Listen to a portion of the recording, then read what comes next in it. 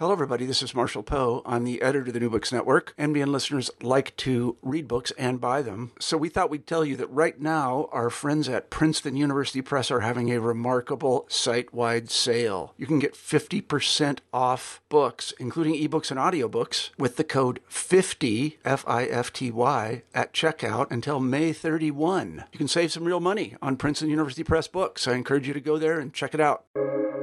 Welcome to the New Books Network. Welcome to the New Books Network. I'm Stephen Pimper, host of the Public Policy Channel, and I am pleased today to welcome Chrystin Ondersma, who is the author of Dignity, Not Debt, an abolitionist approach to economic justice from the University of California Press. Chrystin, welcome. Thanks for joining us today.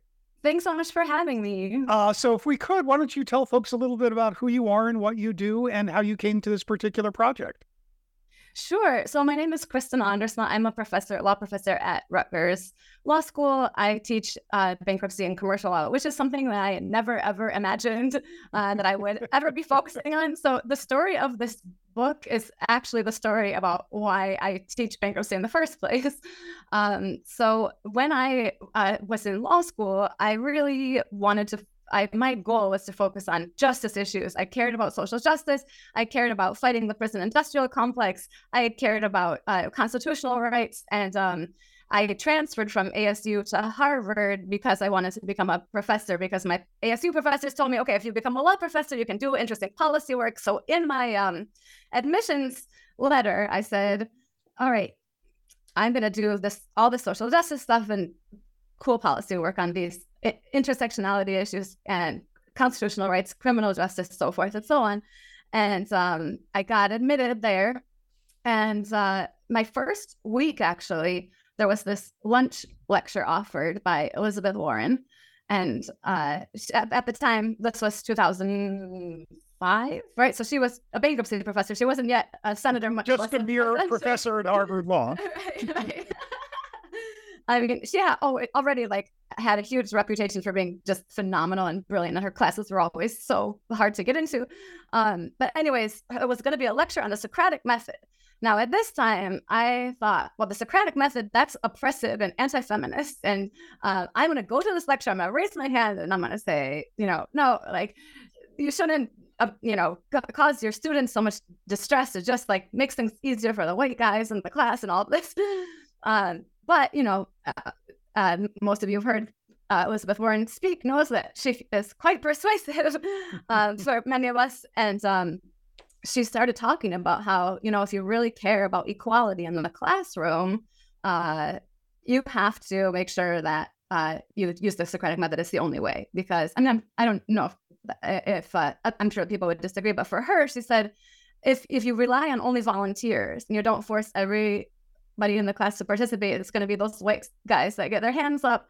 And she's like, everybody needs to learn how to think on their feet, and so the best thing to do is to just make sure that everybody can participate. And I was like, oh, wow, I hadn't really thought about it that way before. So I wrote her an email after that meeting, and I said, I want to teach. I never thought I would use the Socratic method, but after hearing you speak, I kind of feel like a convert. So would you be willing to talk more with me about it? And she said, sure, I'm always interested in students that are interested in commercial law. And I was like, oh my God, what did I say in this email? What have I done? What have I done? So I go to her office, all prepared to say, look, this is all nice and everything. I wanted to be a teacher and everything, but I'm doing social justice stuff. I'm not doing this economic stuff. So that was what I prepared to say. And I started to say that. And she said, if you really care about justice, you really ought to think about looking at these issues of bankruptcy. If you care about fighting racism and sexism and all these things, think about bankruptcy and commercial law, because, this system is causing so much suffering for people who are marginalized. And right now, most of the people that are focusing on economic stuff are people that only care about free markets, economic efficiency, and are not looking at the justice side of things. So really can make a difference if you turned your attention to bankruptcy and commercial law. And so I did. And I later found out from her husband that she was actually on the admissions committee and remembered my application and like had a plan to recruit me to like take my justice passion to bankruptcy and commercial law. So that's the story of why I'm interested in this. And then in terms of this book, it's a long time coming, really, because my own family filed for bankruptcy. My sister got sick, insurance didn't cover it. They had to, my dad lost his business. They lost their house in foreclosure, and they had to file for bankruptcy and get a fresh start. And I thought about, and I tell my students the story about my family at the start of class. And so many of them come up to me and say, this happened to me, it happened to my family, it happened to my friend. And they're so relieved to hear somebody else share it because there's still so much shame around it. And, the more research that I did, I was at the same time that this happened to my family. And then as I'm teaching and hearing more stories from my students, I'm also doing more and more research, starting with the Elizabeth Warren's research on bankruptcy, which proved that people don't file for bankruptcy because they're like reckless and stupid and, running up debts on fancy electronics or fancy mortgages or, luxury cars and things like that. They're filing for bankruptcy because in this country, you have to often turn to debt to get through an emergency or just to survive. The reasons they file are because of medical debt, family breakups, or job loss. So I had that in mind and kept thinking about how the story of American debt is a lie. Then I connected with Abby Atkinson, who was, I was the TA and she was in her contracts law class. And so that's how we became friends. And she's also thinking about these issues in her work and especially focusing on the problem of credit policy in this country, where this idea that credit can also lead to prosperity and equality, that this is going to solve our inequality problems if we just give everybody credit, right? So she and I started talking about this during the pandemic, and she wrote a brilliant article called Borrowing Equality in Columbia Law Review, and then they invited me to write a response. So we started this discussion about, how should our household debt landscape actually look, right? Like, we know that what we have, everybody, well, not everybody, but those of us who study it know that it's rooted in lies. It's perpetuating inequality. It's causing so much suffering. So what's the alternative? And that's when I came up with this idea that, well, first of all, we need a totally new taxonomy for debt, because this whole idea that if you just stay away from bad debt and only take on good debt, that you're fine, that's not actually reality. So what is the reality? So I came up with a new taxonomy and then basically a totally new approach to debt to try to help us figure out, okay, what kinds of debt are actually our policymakers should encourage and what should we actually move towards abolishing? So that's a very long story about how this Excellent. So why don't we start with maybe the 30,000 foot view? So you're writing about what is often called household debt. So talk a little bit about sort of that category, and then give us an overview, right? How many people are we talking about? What are the numbers? What are the causes? And then I want to move into that taxonomy that you referred to help people understand how you are thinking about how we should be thinking about this kind of debt. Sure. Yeah. So household debt, I use the term household debt rather than consumer debt, because consumer debt in the bankruptcy code, the Congress not recently, now it's 2005, but they changed the bankruptcy code to make it much harder for people to get relief. And they use this term consumer debt. And they said, if you have consumer debt, then we're going to make it really hard for you to get relief. Okay. And you look at the congressional history, and all of it is saying that consumer debt is abusive debt, and it's equated. And courts had to buy into that, because you can't just treat business debt separate from consumer debt without some justification. It would be unconstitutional, right? Even though it's a very low bar, it can't be totally arbitrary. So the courts then looked and said, well, consumer debtors can be treated worse. Why? Because you look at the congressional history, and consumer debt, that means these are abusive debts, that people are racking up debts recklessly. So that's why I avoid the term consumer debt, and I use household debt instead. And when I talk about household debt, I'm talking about basically any debt that households or individuals are also, it can be a one-person household, right? That people take on to survive and thrive. And the problem is that for many households, our incomes are no longer sufficient to meet our basic needs, right? So you look at the fact that half of households can't afford rent. Like the housing affordability is just out of control. And then you look at the fact that our medical debt, there's no other country in the world, right, that's wealthy where people you have a medical emergency and you're in financial crisis, right? Medical debt is like literally not a thing that exists in most other places. Right, exactly. And same with educational debt. So think about, the trillions of dollars of educational debt that we have here. And just the idea that to get a basic education, you have to basically owe a house. There's no other wealthy country where that would even be conceivable, right? So you have this thing where just to do the basics, you already have to take on debt, and then forget it.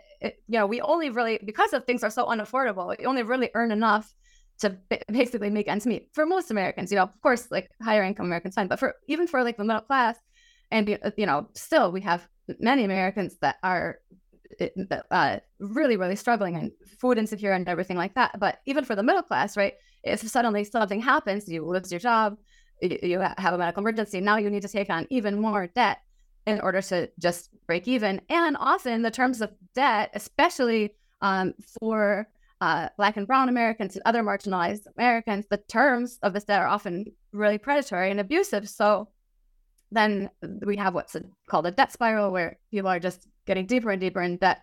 And there's not the way that this country doesn't have a plan that like, okay, you have a financial emergency, here is some money for you. They did it during COVID, right? Can you imagine if during COVID, just think about what would happen if during COVID, they were like, okay, everybody, you're out of work, too bad. Like what would have happened to households, to the whole economy? But they realized, no, like somebody has an emergency, they're not having any income. We can't just give them a loan, obviously, because they're not going to be able to repay it unless magically they suddenly have more income down the road. You have to actually give a grant, like financing that doesn't have to be repaid in order to survive an emergency.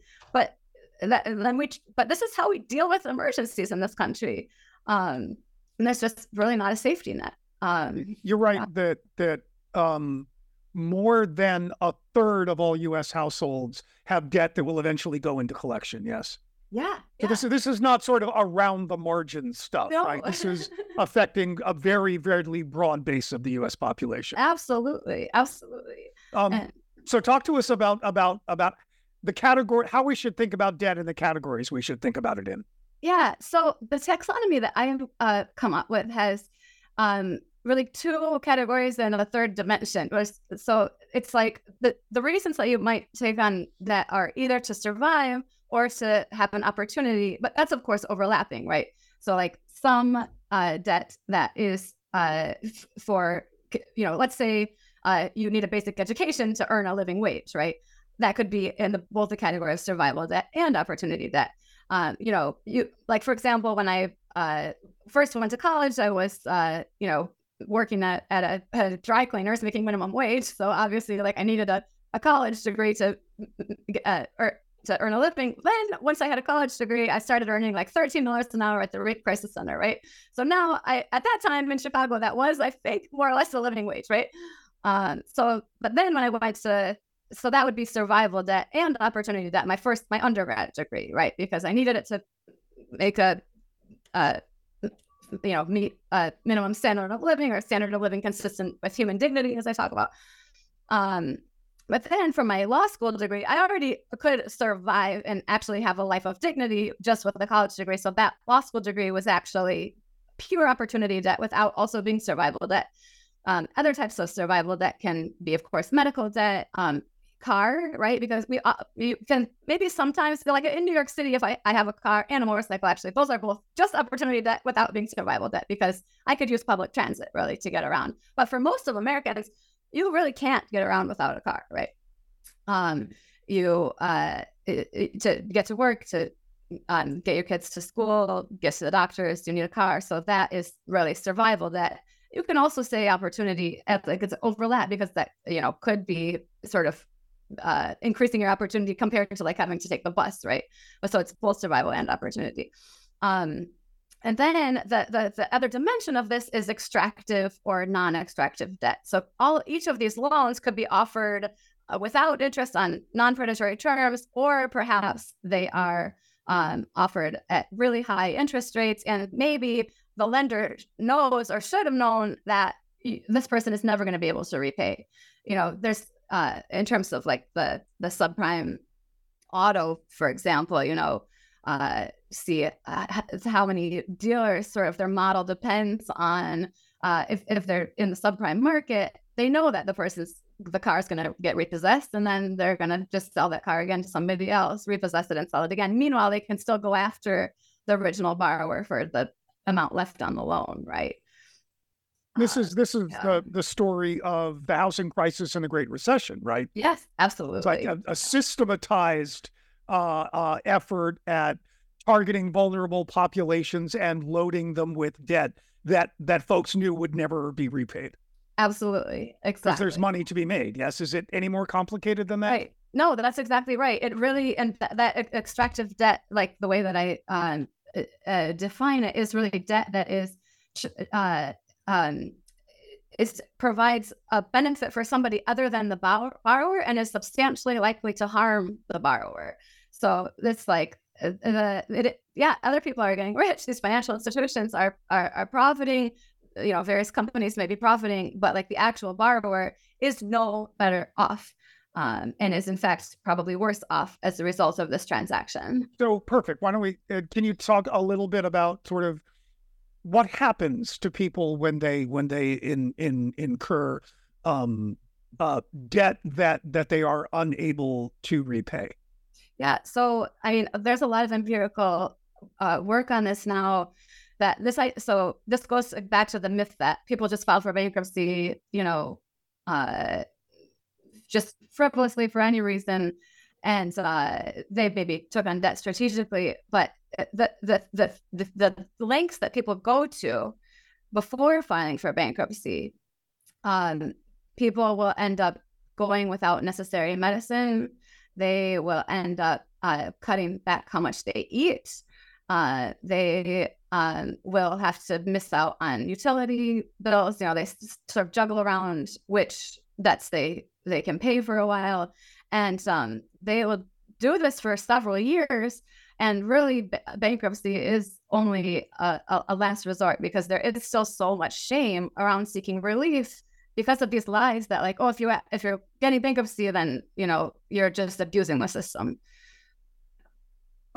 Debt collection. Talk a little bit about sort of that side of the industry, and the resources that folks do or do not have when they wind up in debt collection. Yeah, I mean, it's really wild that really our state courts have become a tool for creditors and debt collectors. Like, that's the most common case in our state courts now, is debt collectors using the court system to extract from borrowers. And the problem is that most of these are default judgments, meaning that the person never actually shows up in court, either because they did not get the notice, they didn't understand the notice, they thought they wouldn't have any defense, or maybe they couldn't get there because they had they had to work, or whatever reason. Most people don't show up. I think it's over 90% that are default judgments. And then once that default judgment is out there, what happens then is that their wages can be garnished, or usually that it's most commonly going to be wage garnishment or bank garnishment, or sometimes it can be property seizure. But then we also have a problem, which is shocking. And I just learned this a few years ago, that the other thing that our state uses, actually, that debt collectors in combination with the state use, is threats of arrest. So like if somebody doesn't respond to, once there is the judgment, right, and then they have to get another, the creditor has to go through the whole process, right, of actually turning that judgment into the garnishment order or whatever. But to do that, they need to know, like, where does the debtor work? What's the bank account? And if the debtor fails to provide that information, again, maybe they didn't provide it, or they didn't show up at that hearing, or they didn't send in the paperwork for maybe the same reasons that they didn't show up at the first one. Either they didn't receive it, or they weren't able to. And then there can be a contempt of court order out there, right? So somebody, and there's actually, tens of thousands of Americans that sit in jail because they're poor. Because they're poor, exactly. Yeah.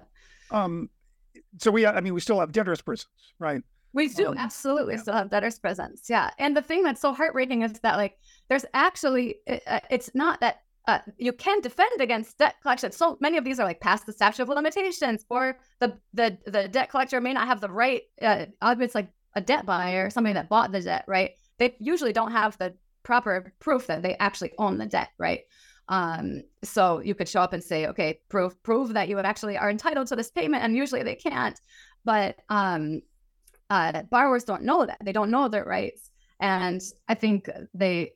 It's just daunting to figure out how would you even go about fighting something. And they're unlikely to have lawyers, correct? Absolutely. Because lawyers are expensive. Exactly. Right. And this is not a proceeding in which the state is obligated to provide a lawyer if you can't afford one, right?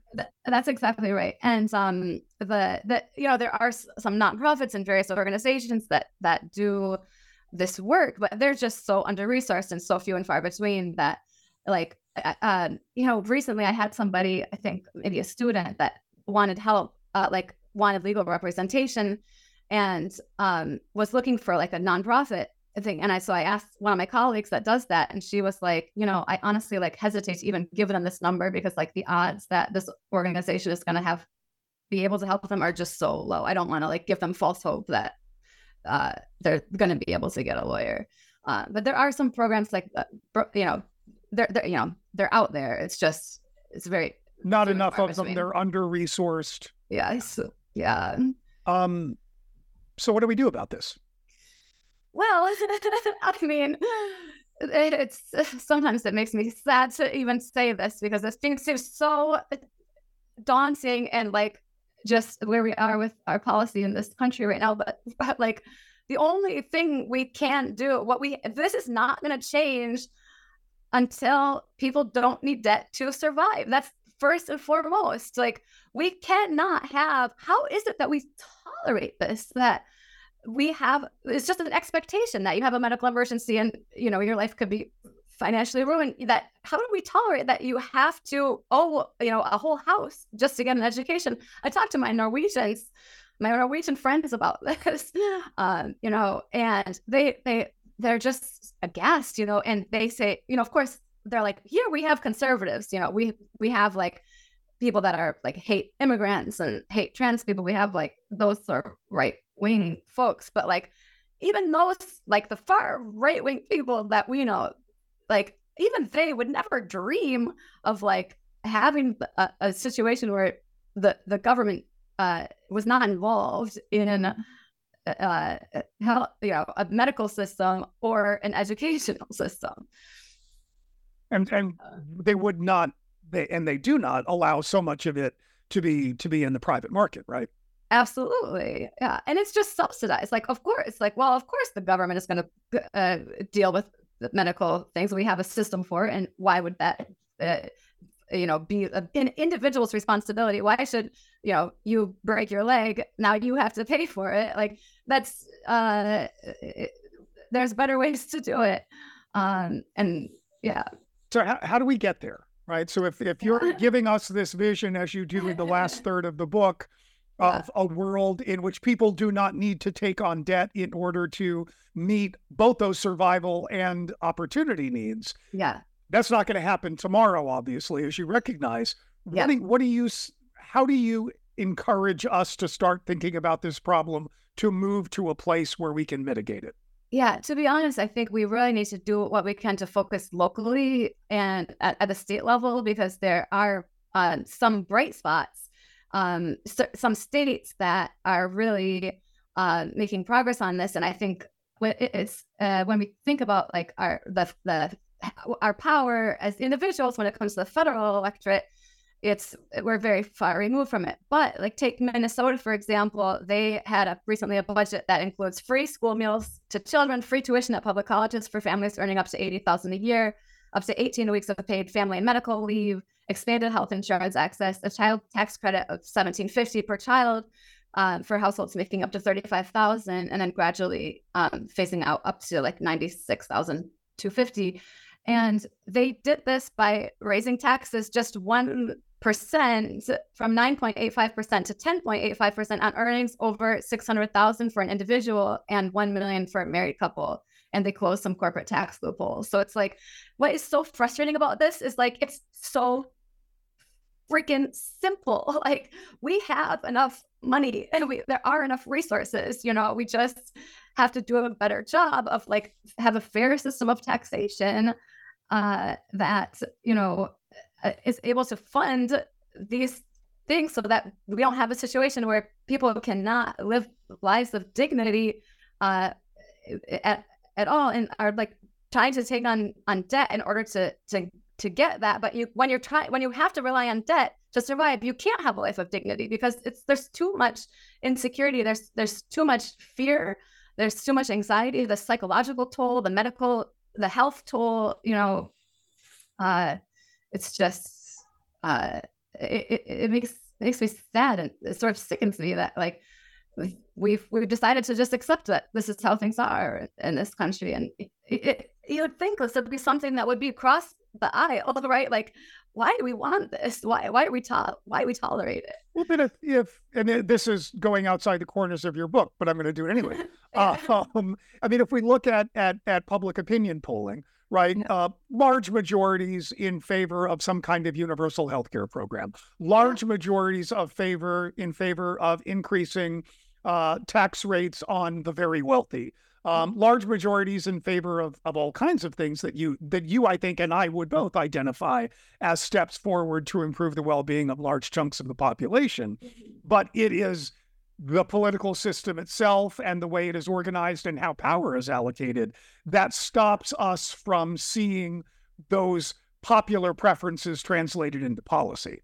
Yeah, I think that's very true. And that's why I sort of have more hope at the local level at this point, just because it does seem that there can be more traction there. Yeah. I don't know if you've probably seen this. New York, as part of the recent budget, right, I forget the numbers, has set aside money in order to buy and forgive medical debt. Yes, this is exactly the type of program that is like, it's something that we can achieve these things. A whole like federal solution seems pretty far away from possible, but there are states that are doing things like that. Exactly. You're listening to the Public Policy Channel of the New Books Network, and we have been speaking with Chrystin Ondersma, who is the author of Dignity, Not Debt, an abolitionist approach to economic justice, new out from University of California Press. Chrystin, thank you so much for joining us today. It's been a pleasure. Thank you so much.